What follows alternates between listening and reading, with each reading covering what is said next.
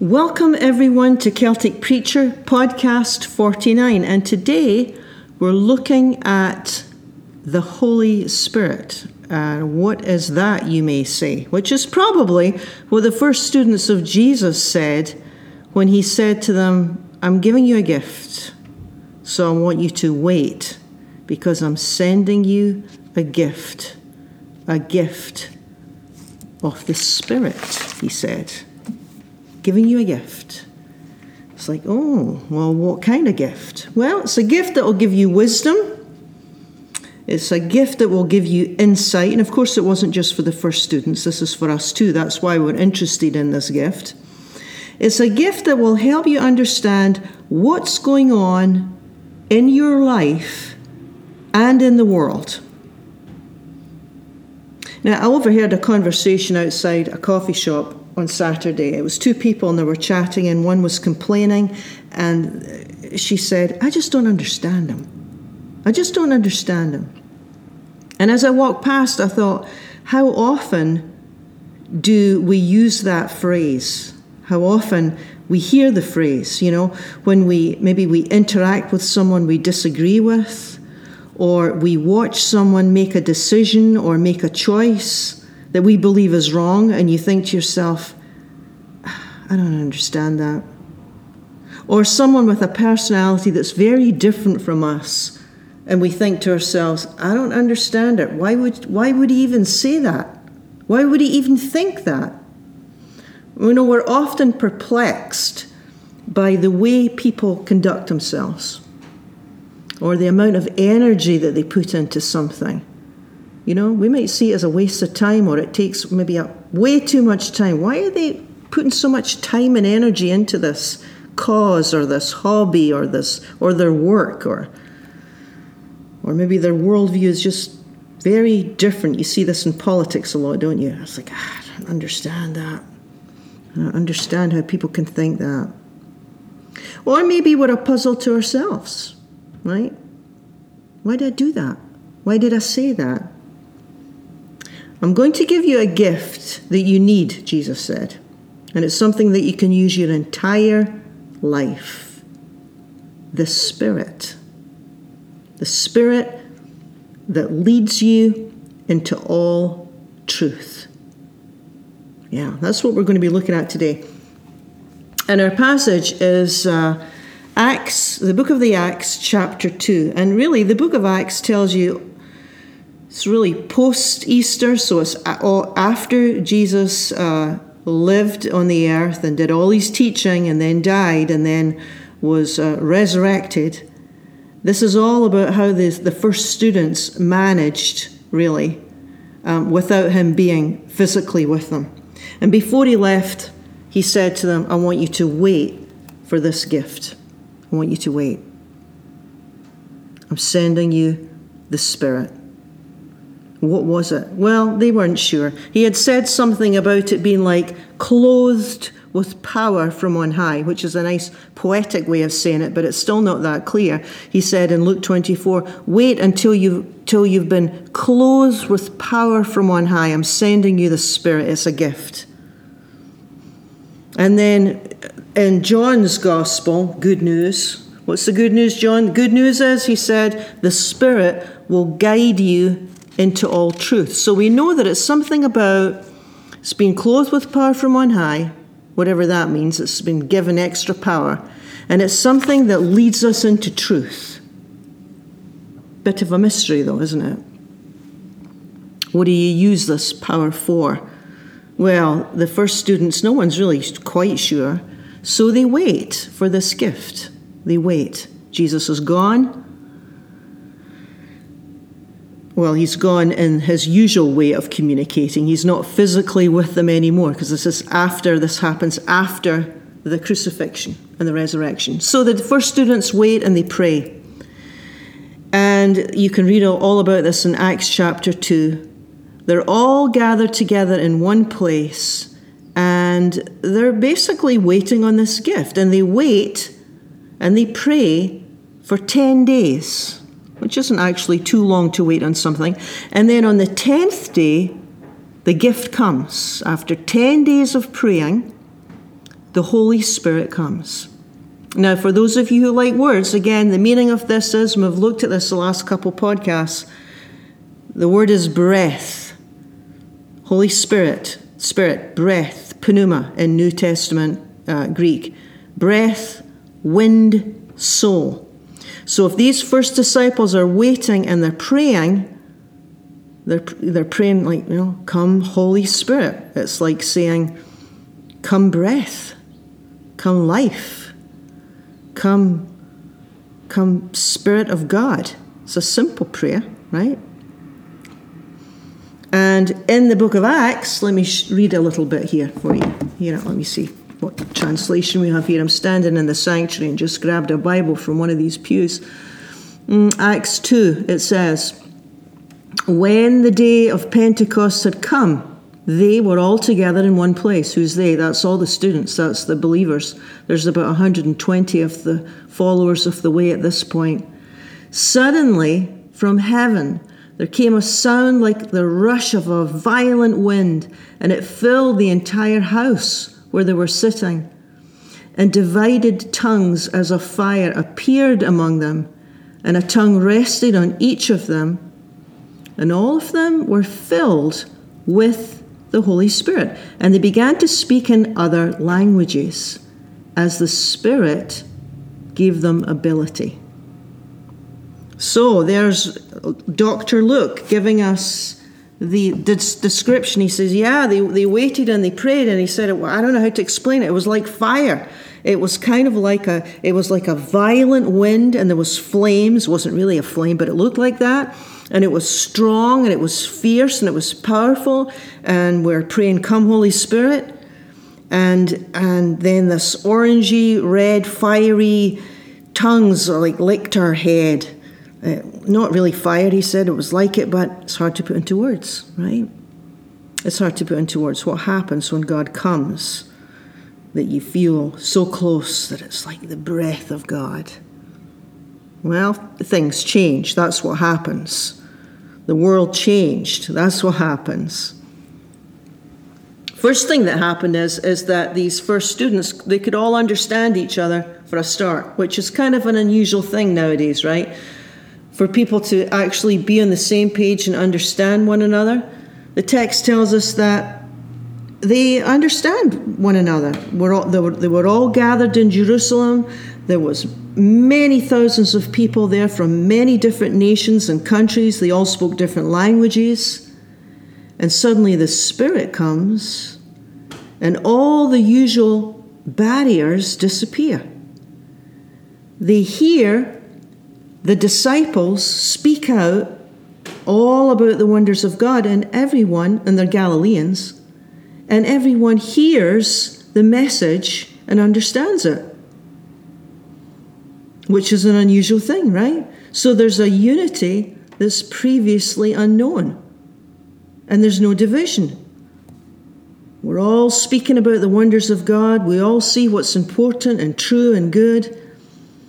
They're all there together, and they're listening, and there's this unity and clarity and purpose. The Spirit comes. Actually, that's a powerful threesome when you think about it. The Spirit comes, and suddenly the disciples have got unity, clarity, and purpose. Imagine that in a marriage or a partnership. Pretty powerful. Imagine that in a congregation. Unity, clarity, and purpose. We know what is important. We know where we're going, and we're all on the same page. Imagine if you had that in a business. Yeah, it's a huge deal.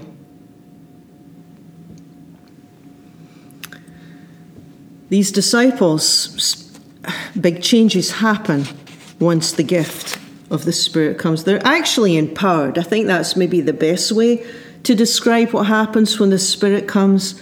They are empowered. Because, those first students, not, 8 weeks ago, they're all hesitant and they're cautious and they're all bewildered. They don't know what to do after Easter. They're not really sure what to do. And then the gift of the Spirit comes.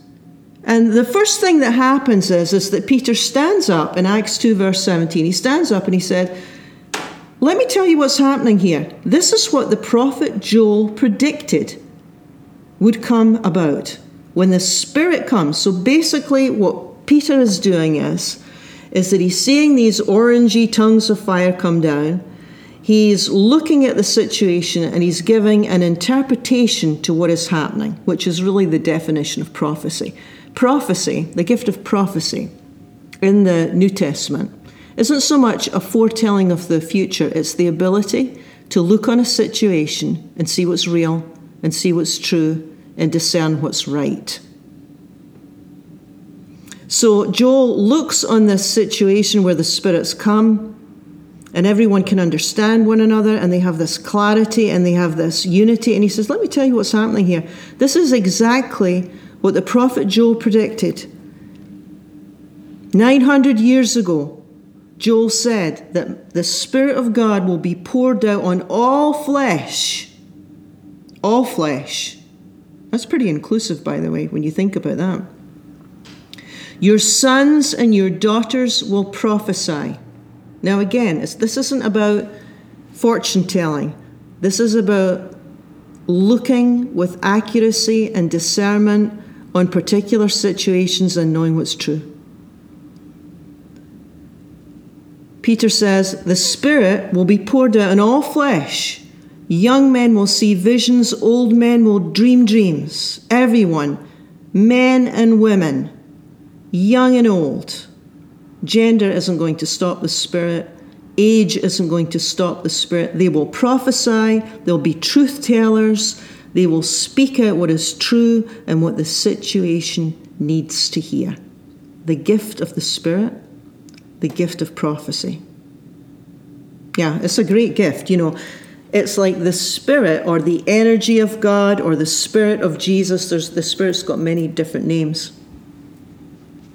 I don't even know how to explain the Holy Spirit, but the way I think about it is, it's in this we live and move and have our being. It's like the God that keeps us and everything held together, if that makes any sense. The Spirit brings life and holds it all together. So, let me give you a little quick application here. The Spirit gives wisdom, among other things. There's other things the Spirit gives too, but the Spirit gives wisdom to know what's going on, to know what's happening, to know who's telling you the truth, to see who's lying, to see what path is clear, what will not serve you well. The Spirit reveals what God's doing in a situation, right? When to step forward, when to wait, when to guide your kids, when to not guide them, when to guide a friend, when to keep quiet. Prophecy. It's all about what to do today. The Spirit profoundly affected the disciples, but you can especially see it with Peter, because once Peter stepped into this power of the Spirit, the previous weaknesses he had, his fear, his cowardliness, take a step back. I'm not saying that they're not there. I'm saying that they take a step back, and a new brave, courageous Peter leads the way. Yeah, that's the big thing about the Spirit. You know, Peter suddenly finds voice and speaks out what needs to be said, which is prophecy in action. Now remember, this is the guy not 8 weeks ago. Peter, the disciple, fearful, hesitant. Somebody said to him around a fire one night, "You know this Jesus of Nazareth, don't you? You know Jesus." Never heard of him. Have no idea who you're talking about, he said. Because he's scared, right? He doesn't want to end up in prison, in jail. Doesn't want to end up on a cross. A couple months later, the gift of the Spirit comes. It's a big change. Shy people become bold. Frightened people become courageous. Discouraged people take heart. Hesitant people are filled with purpose. Bewildered people become sure. All because God breathed on them. All because God breathed on it. I mean, no wonder St. Paul wrote to his congregation, be filled with the Holy Spirit. Pray for the Holy Spirit, he said. Pray for the breath and the energy and the power of God. Not because you don't have it, by the way. It's more that it reminds us that that's what we have and that we want to access it. Paul learned long ago his own strength would run out. Paul learned long ago his own wisdom would be insufficient. The Spirit it's like the Spirit of Jesus. It's like the wisdom of Jesus, the power of Jesus, the light. Scripture says, the people of the way, people who are trying to follow Christ's way, you have the Spirit. It's not about getting the Spirit that's the problem. It's more living in it that's the challenge, or walking in it. That's the challenge. We have it, right? If you're breathing, we have it. It's just that we have difficulty accessing it because we're often distracted with other things. Mostly ourselves and our own ego and trying to do things in our own strength. That's the big distraction. Jesus said when the Spirit leads us into truth, the Spirit will lead us into truth if we're open to that. It's like, well, what do we have to do to be true to ourselves? We have the breath of God. We have the Spirit of God. We have the energy of God. We have what we need. Sometimes it's more about not getting in the way. Sometimes it's more about just not messing things up and getting in the way. It's like, what needs to be said that's true? See, for example, like these early students, they didn't let their fear get in the way. Sometimes fear can get in the way of speaking out what is true, what needs to be said to a situation. These early students bypassed their usual way of doing things, and the once hesitant Peter says, no, not going to live this way anymore. No more being led by fear. It's like, is that possible? Yeah, I think so. I think that's what he's modeling here. I think this is what it means to be reborn. We'll talk about that next week in John 3, but I think that's what it means to be reborn. It's like Jesus said, yeah, you need to be born of the Spirit, which means that I'm going to give you another way to live so that you can bypass your usual default, your normal way of doing things. So it's not that Peter and all the others were never fearful, or they were never angry, or never envious, or disappointed, or whatever. Of course they're human, right? But I think what happened is that they learn how to rely upon a power and a strength that allows them to choose another path, another way to respond to life. And it's interesting, and I mentioned this before, that the first believers or followers, they weren't called Christians, right? They were called followers of the way. Right? Remember, Jesus wasn't a Christian, right? Jesus was Jewish. The first people that followed Jesus' way were called followers of the way. What does that look like? Well, it's the way of truth. They see things as they are, not as they appear to be, which is what Jesus did all the time, right? The way of truth discerns the underlying motivations. Truth doesn't live on the surface. It's not obvious. It's not necessarily obvious. There's a great example, actually, of how wisdom and truth works. It's because it's never that obvious. I'll give you an example of this is an ancient text. King Solomon, the wisest king that ever lived, long, hundreds of years before Jesus, 1,000 probably. King Solomon. So the story goes that people traveled for miles and miles and miles to ask King Solomon questions. And God gave him the ability to know what was true. In other words, he could judge accurately.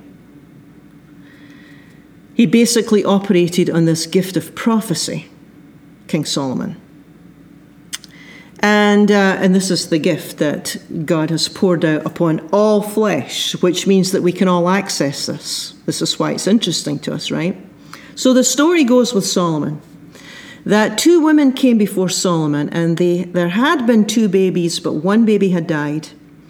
And both women claimed to be the mother of this baby. Now, rather than take sides with one or the other, this is the usual way of doing things, right? This is the usual way of settling a dispute is, okay, mother number 1, you give me your story. Okay, I hear your story. Mother number 2, you give me your story. Okay, I hear your story. And then I make a judgment on which side to take. Side mother number 1 or mother number 2. Dualism, right? Who's right and who's wrong? Now, Solomon, because he has this gift of wisdom, because he has this gift of prophecy, because he can judge wisely, doesn't process information this way at all. He takes a completely different way. He said, okay, this is what we'll do. We'll cut the baby in 2. And you can both have half the baby. And the false mother said, okay, let's do it then. Let's do it. And of course, the real mother said, no. No, give the other woman the child. So the false mother's basically exposed. Her motives, her heart was seen for what it was. The false mother, she'd rather have the baby die than see, than not have the child. She'd rather have the baby die than not have that other woman's child.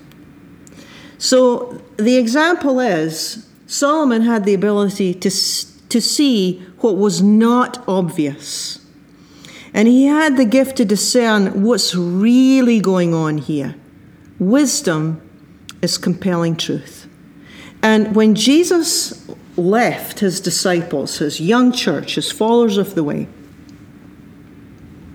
it says, I'm giving you the Spirit. I'm giving you the Spirit of truth that will guide you and all the generations after you, right down to 2019. I am giving you, I am breathing on you, the Spirit of truth. And that Spirit will guide you into truth. And the Spirit will give you the kind of wisdom that Solomon had for whatever you need, for whatever decisions you have to make, whatever choices you have to make, how to deal with particular situations, particular people. Now remember, it'll always be coming at truth through the back door, chances are. It's not going to be obvious. It's not going to be obvious. It's not going to be a case of one's right and one's wrong and all the rest of it. It's going to be, it's the Spirit of God that's leading here. So it won't necessarily be your usual way of doing things. But Jesus said, I am pouring out my Spirit on all flesh, on all people, men, women, young, old. It's like, yes, where would you like to see truth? Where would you like to see truth? There's the prayer. There's the heart cry. God, show me your truth. Show me your way.